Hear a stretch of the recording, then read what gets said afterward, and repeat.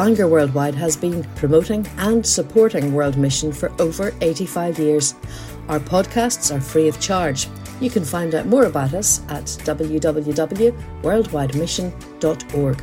We hope you enjoy this talk. Okay, well, it's nice to see you. It is a lovely morning. It's a privilege to be here. And we're going to read from the Gospel of Luke this morning, and from chapter 4 and beginning at verse 14. So Luke 4 and beginning at verse 14. We've said that our concern in these mornings is to think in terms of Christ-shaped mission. And we began on Monday by thinking about Christ's manner. And yesterday we were thinking in terms of his message, the time is fulfilled, and so on in Mark. And I suppose this morning we could think in terms of his declaration of his mission.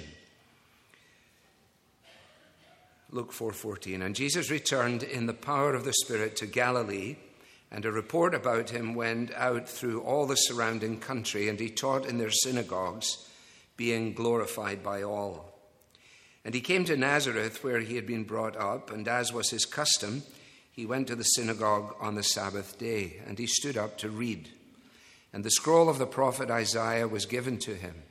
He unrolled the scroll and found the place where it was written, "The Spirit of the Lord is upon me, because he has anointed me to proclaim good news to the poor. He has sent me to proclaim liberty to the captives and recovering of sight to the blind, to set at liberty those who are oppressed, to proclaim the year of the Lord's favor." And he rolled up the scroll and gave it back to the attendant and sat down. And the eyes of all in the synagogue were fixed on him. And he began to say to them, "Today this scripture has been fulfilled in your hearing." And all spoke well of him and marveled at the gracious words that were coming from his mouth. And they said, "Is not this Joseph's son?" And he said to them, "Doubtless you will quote to me this proverb, 'Physician, heal yourself. What we have heard you did at Capernaum, do here in your hometown as well.' And he said, 'Truly I say to you, no prophet is acceptable in his hometown. But in truth I tell you, there were many widows in Israel in the days of Elijah, when the heavens were shut up 3 years and 6 months, and a great famine came over all the land. And Elijah was sent to none of them, but only to Zarephath in the land of Sidon, to a woman who was a widow. And there were many lepers in Israel in the time of the prophet Elisha, and none of them was cleansed, but only Naaman the Syrian.' When they heard these things, all in the synagogue were filled with wrath, and they rose up and drove him out of the town and brought him to the brow of the hill on which their town was built, so that they could throw him down the cliff. But passing through their midst, he went away." Amen.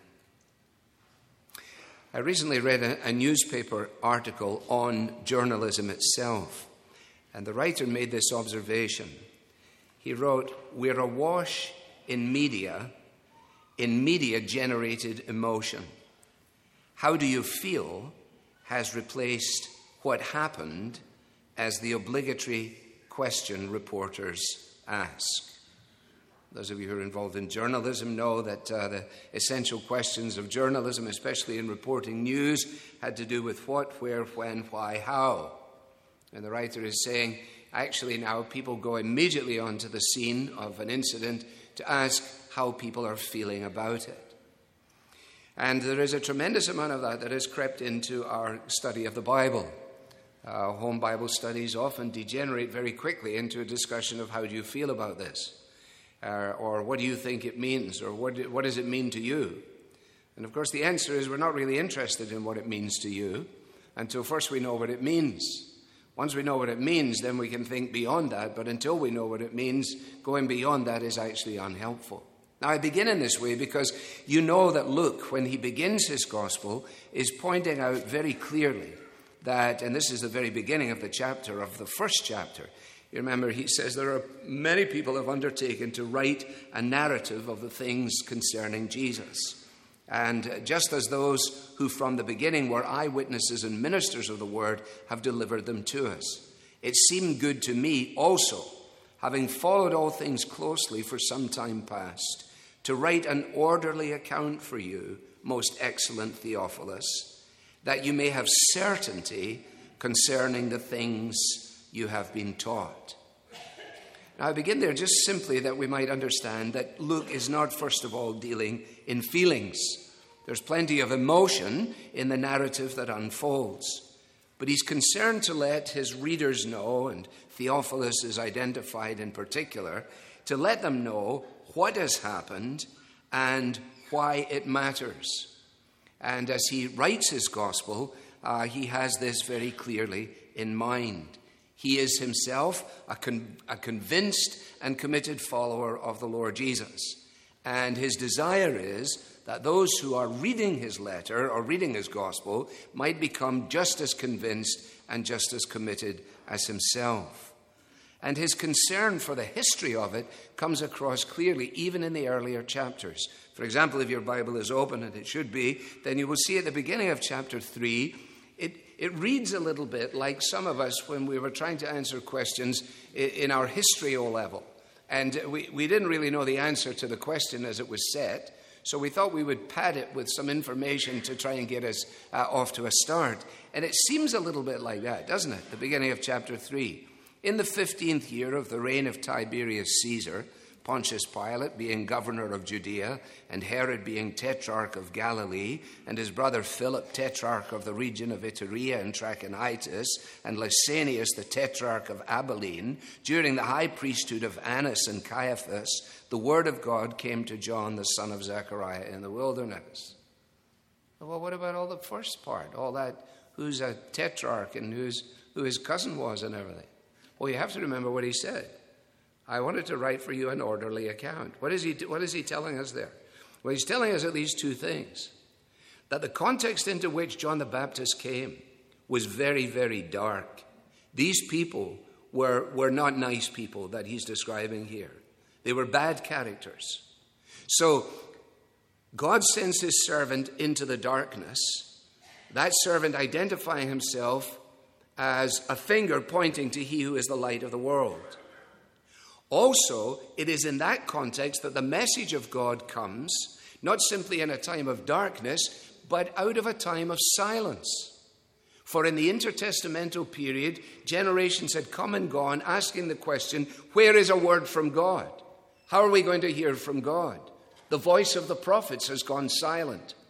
And so Luke very carefully identifies this happened in real time, in a real place, in a real context, and in that environment, this is how it unfolds. It's important for us to bear this in mind for many reasons, but not least of all for this, that when we speak to neighbors and friends, when we go out into whatever our world is, we're not dealing in the realm here of historical fiction. We're dealing in the realm of non-fiction. We are dealing with that which actually happened. Real time, real place, real people.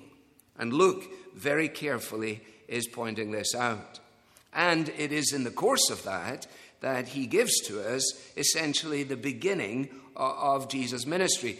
This is in many ways akin to what we looked at in Mark yesterday, but this is Luke's presentation. And in verse 14, as we read, Jesus has now returned in the power of the Spirit to Galilee. He has come out of the temptation experience in the wilderness, and he has begun, verse 15, to teach in their synagogues, being glorified by all. So he's been touring Galilee in the power of the Holy Spirit, and it is his preaching that has attracted a great deal of attention and admiration. It asks the question, or begs the question, I wonder what his response will be in his hometown. And of course, he's now going to record that for us. One thing is absolutely certain. When confronted with the claims of the Lord Jesus, men and women then and now discover very quickly that neutrality is not actually an option. For an abstention is really a negative vote. The primary task of Jesus, prior to going to Jerusalem to suffer and die as the Lamb of God, his primary task was to preach the word of God. As we saw yesterday, to declare that the kingdom of God is near, repent and believe the good news. Now let me just pause and come back around to something that I said yesterday, where I made the comment that I think sometimes people in the pew think that when we as the students and teachers of the Bible say these things, that we're trying to establish some kind of job security. But I do want to say a couple of things about preaching itself. Because preaching is in the shadows. In an earlier generation, Sangster, the great Methodist preacher, that was actually his line. Preaching is in the shadows, he said. The world does not believe in it. I think we can update that to preaching is in the shadows. By and large, the church does not believe in it. Okay? So instead of being able to sustain some kind of monologue, we show slides, video clips, and all kinds of things, because apparently now, at this point in history, nobody is able to listen for more than, 15 minutes. Everybody is suffering from attention deficit disorder. And so in a capitulation to that, we're going to accommodate it. Jesus' preaching was fantastic. It was lively, it was authoritative, it was well organized, it was practical, it was interesting, and it was true. That's the standard for preaching. And to the extent that if we dare to preach like Jesus, we will then discover that we will not be building a popularity base. We will discover that some will be scared, some will be offended, some will believe, and a few will find themselves entirely indifferent to it. In lectures given to the theological faculty at Yale in the 1950s, James Stewart, the Scottish Presbyterian, said to the students and faculty at Yale this. This is the 1950s. I was there, and I can see that a number of you were there as well. This is Stewart. Surely in this immensely critical hour, when the soul is destined to meet, amid the crash of old beliefs, the ruthless challenge and assault of doubt and disillusionment, when history itself is being revised, and no one can forecast the shape of things to come, the church needs men. Men who, knowing the world around them and knowing the Christ above them and within them, will set the trumpet of the gospel to their lips and proclaim it boldly, imaginatively, winsomely, and beseechingly. The late John Murray, the professor at Westminster Seminary, was driving in the Highlands of Scotland with William Mackenzie of Christian Focus. And Murray asks Mackenzie, William, what is the difference between a lecture and preaching? And Mackenzie plowed around for a while seeking for an answer, but did not satisfy the good professor. The professor says, no, you're not even close to it. So then Mackenzie said, I give in. What is it? Said the professor, preaching is a personal, passionate plea. Okay? In what respect, said Mackenzie? In this respect, we beseech you on Christ's behalf, be reconciled to God. That is what is happening. That is what Jesus was doing. Jesus was the one who brought the very reconciliation. That which he proclaimed, he provided. And Luke here is pointing to Jesus, holding him up before us and letting us know that as he comes now to his hometown, understandably, all eyes are upon him.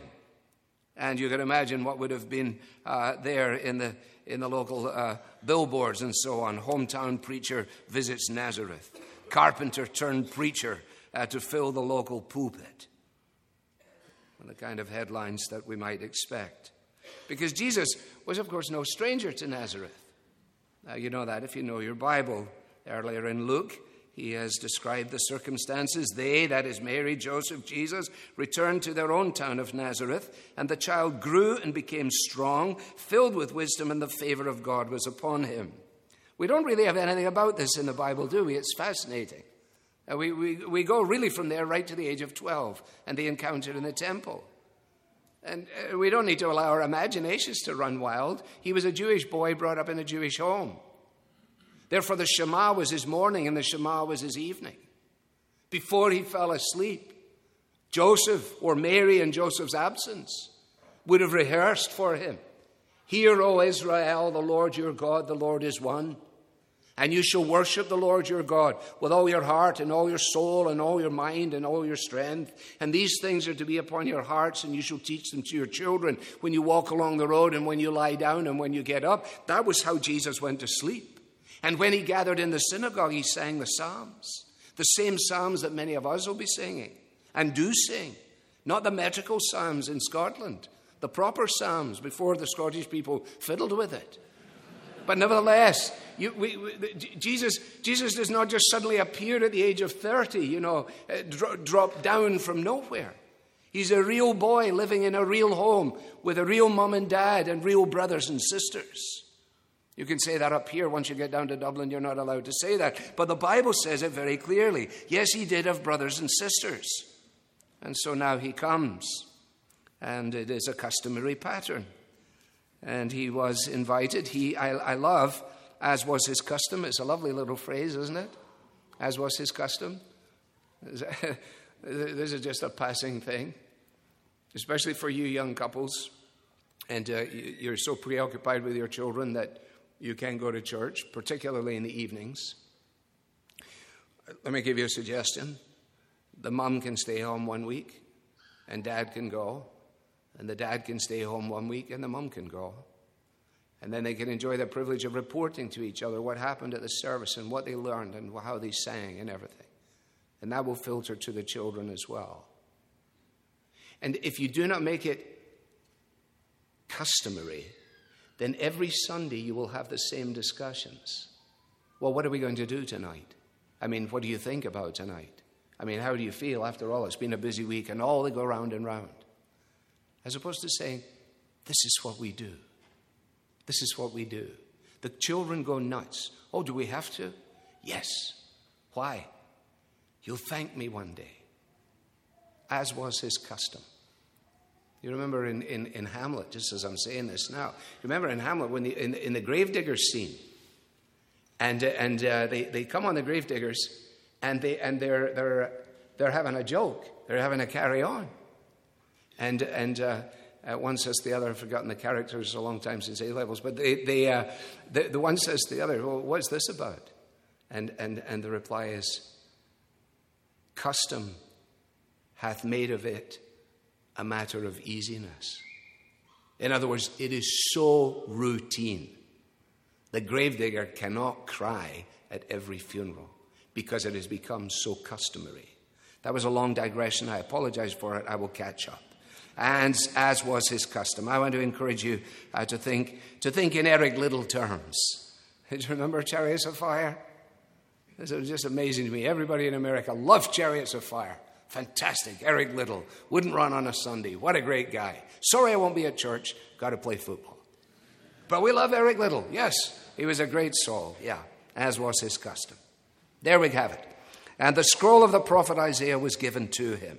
The expectation would be that he would read a short section and then comment on it. Now, what we have here then in the quote from Isaiah is a description of the Lord's anointed one, of the Messiah of God, the deliverer whom God had promised, and the one who was expected by the people of God.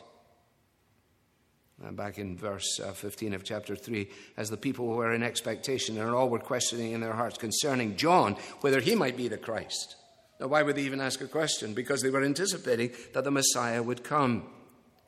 Now, if you look at the verbs here and just take them and imagine this going into slow motion or seeing it in slow motion, okay? So here we have it. He stood up. He received the scroll. He unrolled the scroll. He found the place. He read the text. He rolled up the scroll. He returned the scroll. And he was seated. This again is the masterful work of an eyewitness account. Again, true to what Luke is saying. I've researched this very carefully, and although I wasn't present on this occasion, I know for a fact that this is exactly how it unfolded. You don't invent stuff like this if you're inventing a gospel, as liberal theology would suggest to us, that sometime 250 years after this all happened, they got together and put it together and thought that we could do a good job. No, if you were going to do that, you would never go to this extent.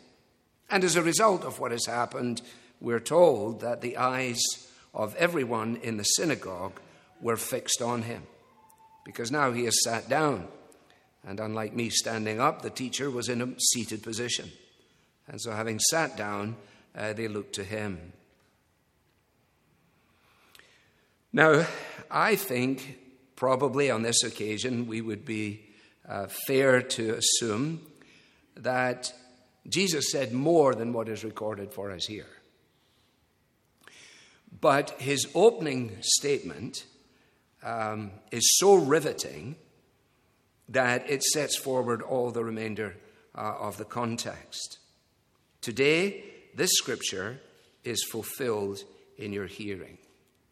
A clear, simple, breathtaking announcement.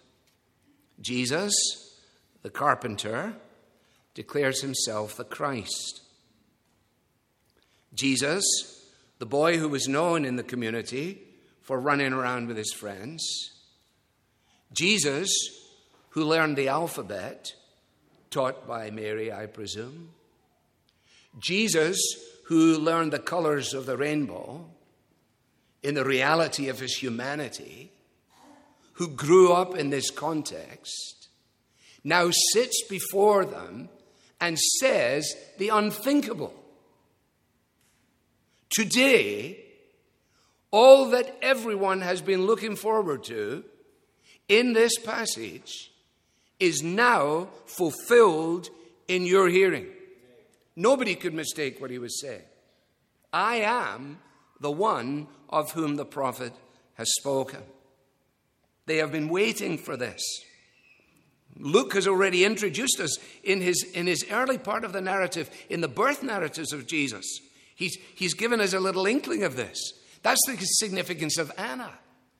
What a lovely lady Anna must have been. And there she was, waiting for the redemption of Israel. People who said to you, what are you waiting for? She said, well, I'm waiting for the redemption of Israel. How is that going to happen? Well, the Messiah will come. Well, it's been a long time. Yes, I know, but he will come. And what about Simeon? He took the child in his arms and he says, Lord, I can go now, for my eyes have seen your salvation in this child who is destined to cause the rising and falling of many in Israel. Real time, real place, real event.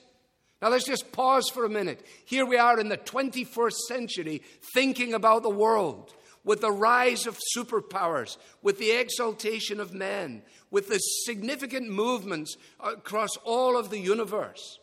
What is it that allows us stability in the midst of it all? It is simply this, that the Lord God omnipotent reigns. It doesn't always seem so, but it is so. Because he who declares himself to be the Christ in Nazareth is the ascended King of the universe and rules over all of these things. Trump, Theresa May, the Korean guy, all of them. All of them. That's why I said to you yesterday, you cannot make sense of the history of the world without theological history, without the biblical narrative. Because it is the biblical narrative that can give to us an understanding of what is happening.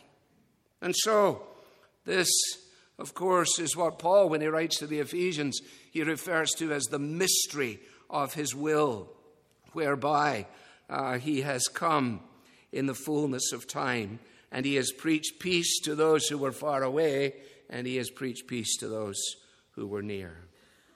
So what then is the mission that has been entrusted to him as he takes up the anointed role, as he is the anointed one? Well, we could spend the entire morning working this out. We're not going to, which should be an encouragement to some, and doubtless not a disappointment to any, but you have pastors of your own, and you have a Bible, and you can think. But it is a proclamation of good news, isn't it? It's good news to the poor, to the prisoner, to the blind, to the oppressed. Now, without neglecting the physical and social dimensions of all that is contained in this, I take it that the emphasis in application is, first of all, spiritual. That here we have the great statement that comes into our broken world as to how it is that God has planned to bring about all that he desires in a new heaven and in a new earth. And it is into that broken world that the news of the gospel comes, so that those who are then made aware of their spiritual poverty can discover all of the riches that is found in Jesus.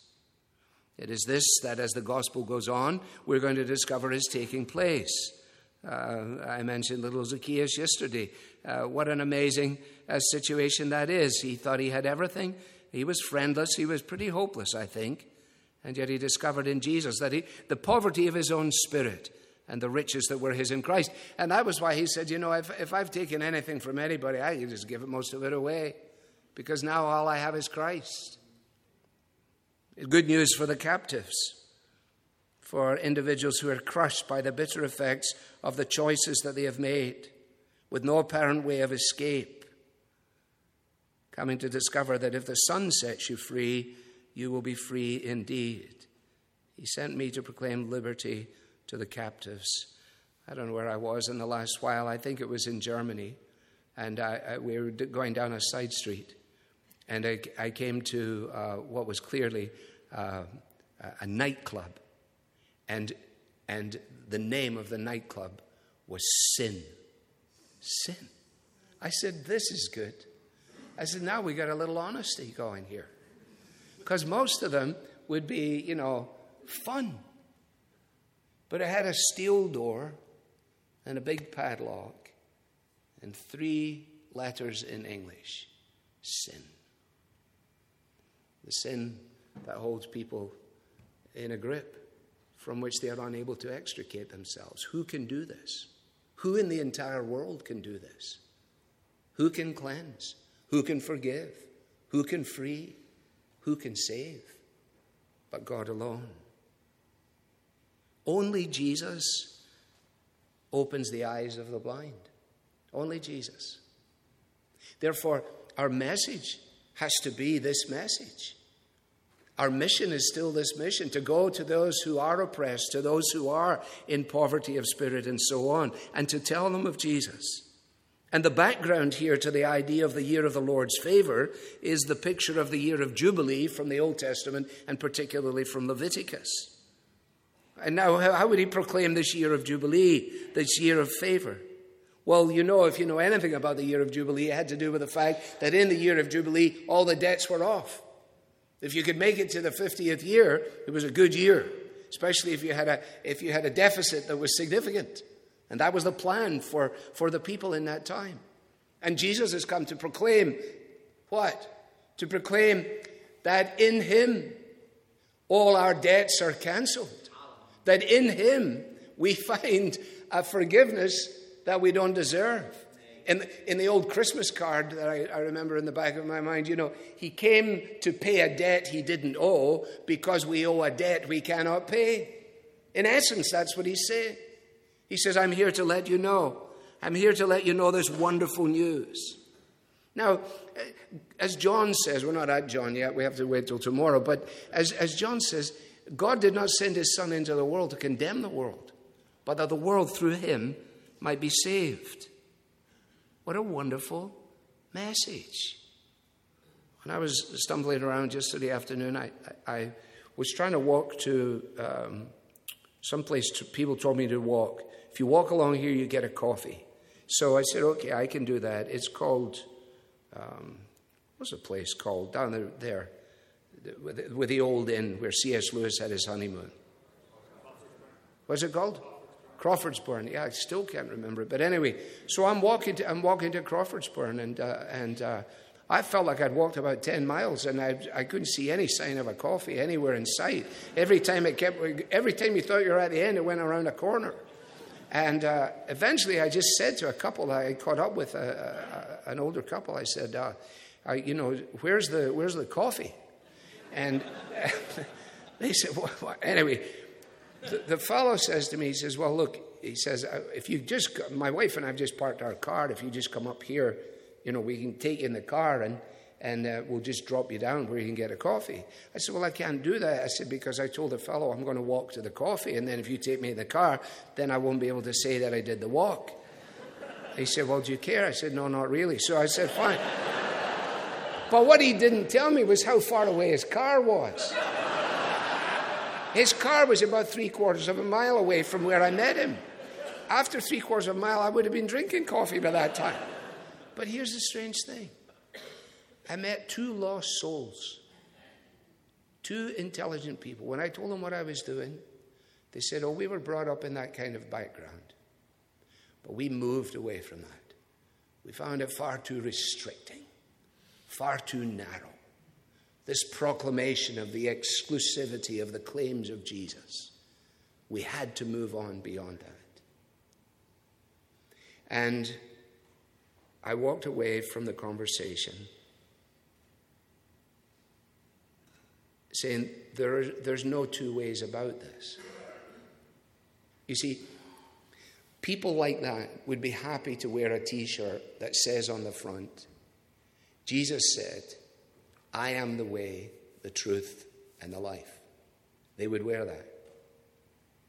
But they're not prepared to put on the back how the verse finishes.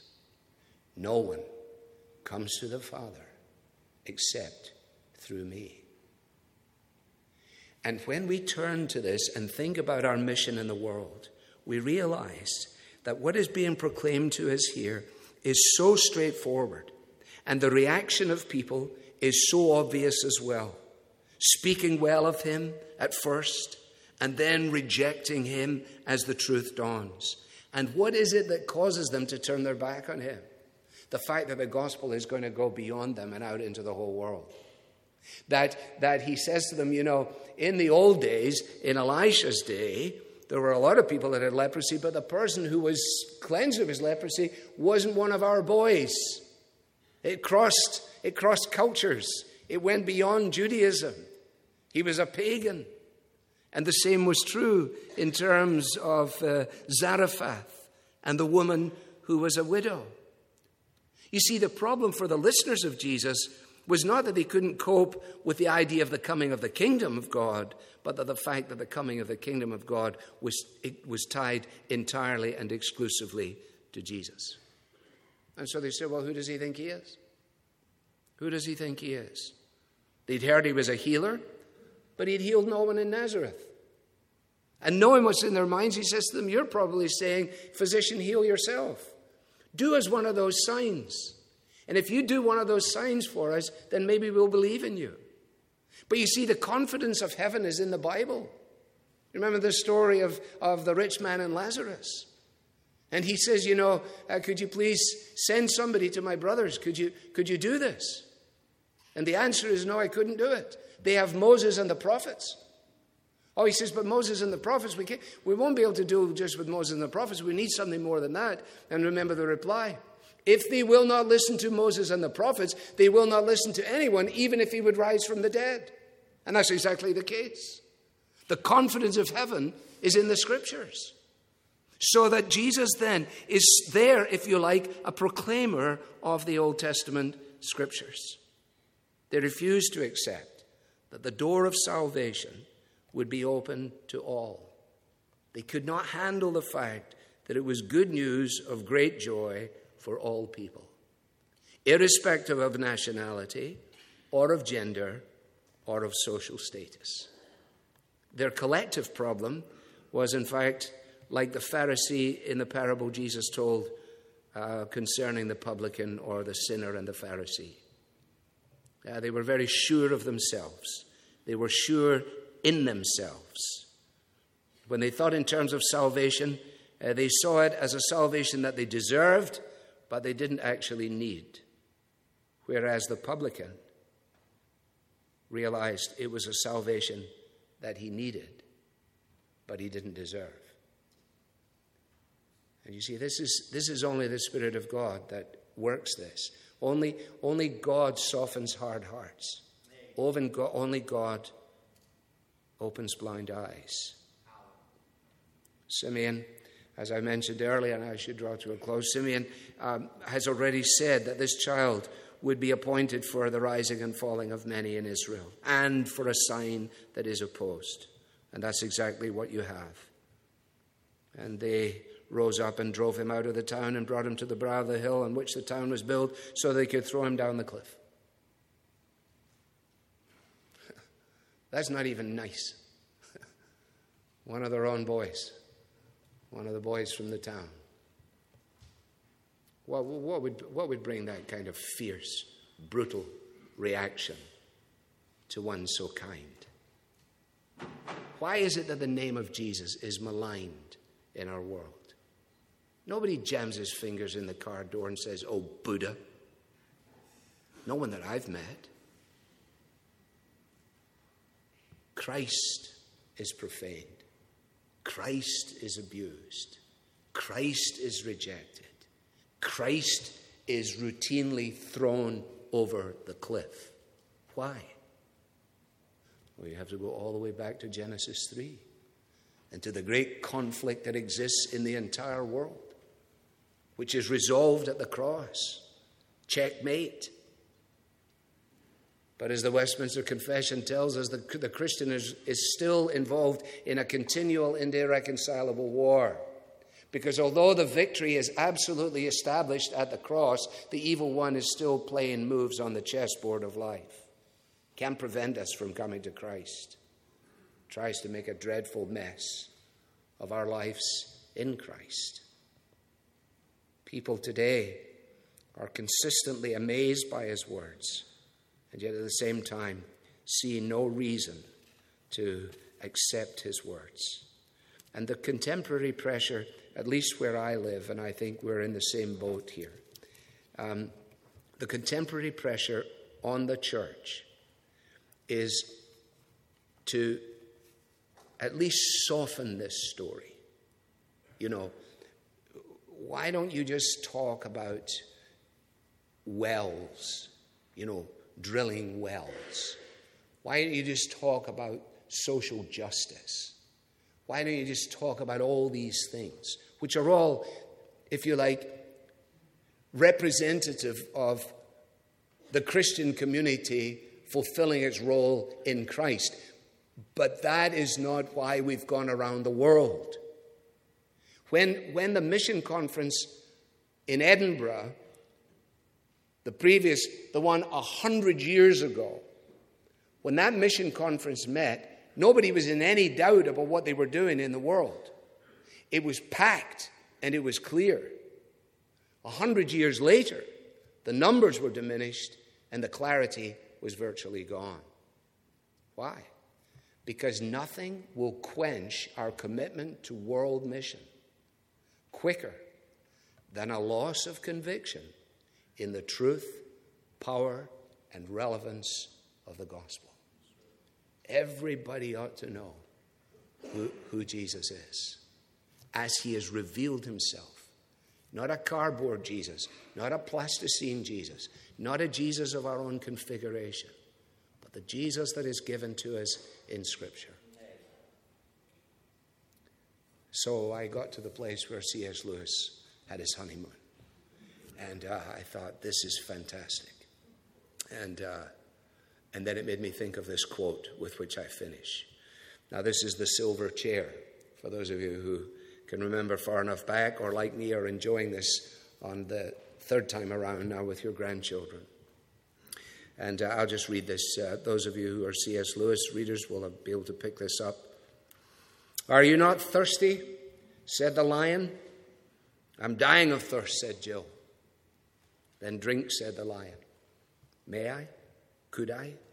Would you mind going away while I do? Said Jill. The lion answered this only by a look and a very low growl. Will you promise not to do anything to me if I do come? Said Jill. I make no promise, said the lion. Jill was so thirsty now that without noticing it, she had come a step nearer. Do you eat girls? She said. I have swallowed up girls and boys, women and men, kings and emperors, cities and realms, said the lion. It didn't say this as if it were boasting, nor as if it were sorry, nor as if it were angry. It just said it. I daren't come and drink, said Jill. Then you will die of thirst, said the lion. Oh dear, said Jill, coming another step nearer. I suppose I must go and look for another stream then. There is no other stream, said the lion. If you believe there's another stream, then you don't believe the gospel. Christ's mission, clear. Lord, we thank you that we can go back to our Bibles and see if these things are so. We thank you that there is a clarity, an unfolding wonder in all that you've given to us in these gospel records. We scratch the surface. We leave so much behind us, even in our considerations in this time. But we thank you that it brings us again and again to Jesus, so that we might then begin to have something of the boldness of the apostles post-resurrection, post-ascension. And I declare to you that there is salvation in none other, for there is no other name under heaven given among men by which we must be saved. Lord, fill us afresh with these convictions, and then grant to us a genuine compassion, so that we might kindly and winsomely tell others this story, so that unbelievers may become the committed followers of Christ, in whose name we pray. Amen. We trust you've enjoyed this podcast. If you'd like to make a donation to support the work of Bangor Worldwide, please visit www.worldwidemission.org/donate.